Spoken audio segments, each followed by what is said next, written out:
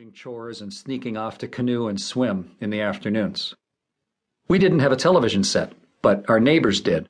And very late on the evening of July 20th, 1969, we traipsed across the clearing between our cottages and jammed ourselves into their living room along with just about everybody else on the island. Dave and I perched on the back of a sofa and craned our necks to see the screen. Slowly, methodically, a man descended the leg of a spaceship and carefully stepped onto the surface of the moon. The image was grainy, but I knew exactly what we were seeing. The impossible made possible. The room erupted in amazement. The adults shook hands, the kids yelped and whooped, and somehow we felt as if we were up there with Neil Armstrong, changing the world. Later, walking back to our cottage, I looked up at the moon. It was no longer a distant, unknowable orb, but a place where people walked and talked and worked and even slept. At that moment, I knew what I wanted to do with my life.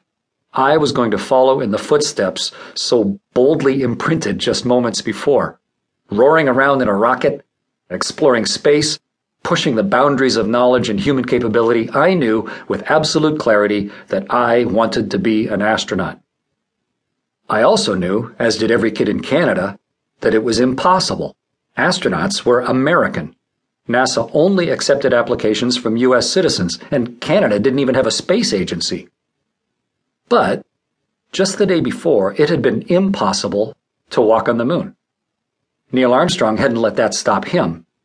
Maybe someday it would be possible for me to go too, and if that day ever came, I wanted to be ready. I was old enough to understand that getting ready wasn't simply a matter of playing Space Mission with my brothers in our bunk beds underneath a big National Geographic poster of the moon.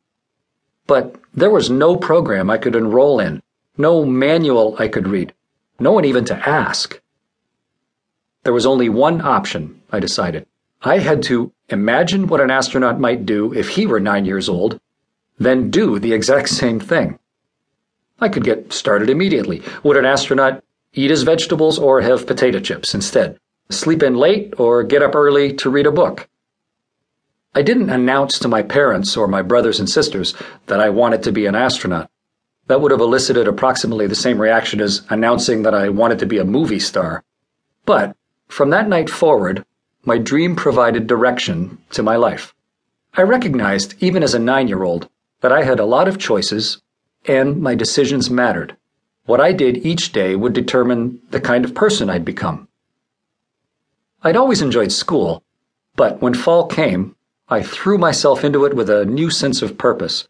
I was in an enrichment program that year and the next, where we were taught to think more critically and analytically, to question rather than simply try to get the right answers.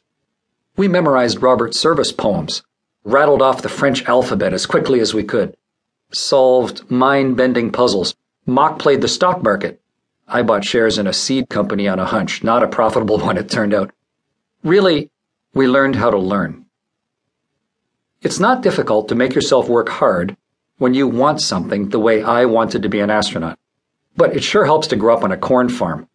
When I was 7 years old, we'd moved from Sarnia to Milton, not all that far from the Toronto airport my dad flew in and out of, and my parents bought a farm. Both of them had grown up on farms and viewed the downtime in a pilot schedule as a wonderful opportunity to work themselves to the bone while carrying on the family tradition. Between working the land and looking after 5 kids, they were far too busy to hover over any of us. They simply expected that if we really wanted something, we'd push ourselves accordingly after we'd finished our chores. That we were responsible for the consequences of our own actions was just a given. One day, early in my teens, I drove up a hedgerow with our tractor, a little too confidently, showing off to myself, basically. Just when I got to feeling I was about the best tractor driver around, I hooked the drawbar behind the tractor on a fence post, breaking the bar. I was furious at myself and embarrassed. But my father wasn't the kind of father who said, "That's all right, son, you go play, I'll take over." He was the kind who told me sternly that I'd better learn how to weld that bar back together, then head right back out to the field with it to finish the job. He helped me with the welding, and I reattached the bar and carried on. Later that same day, when I broke the bar,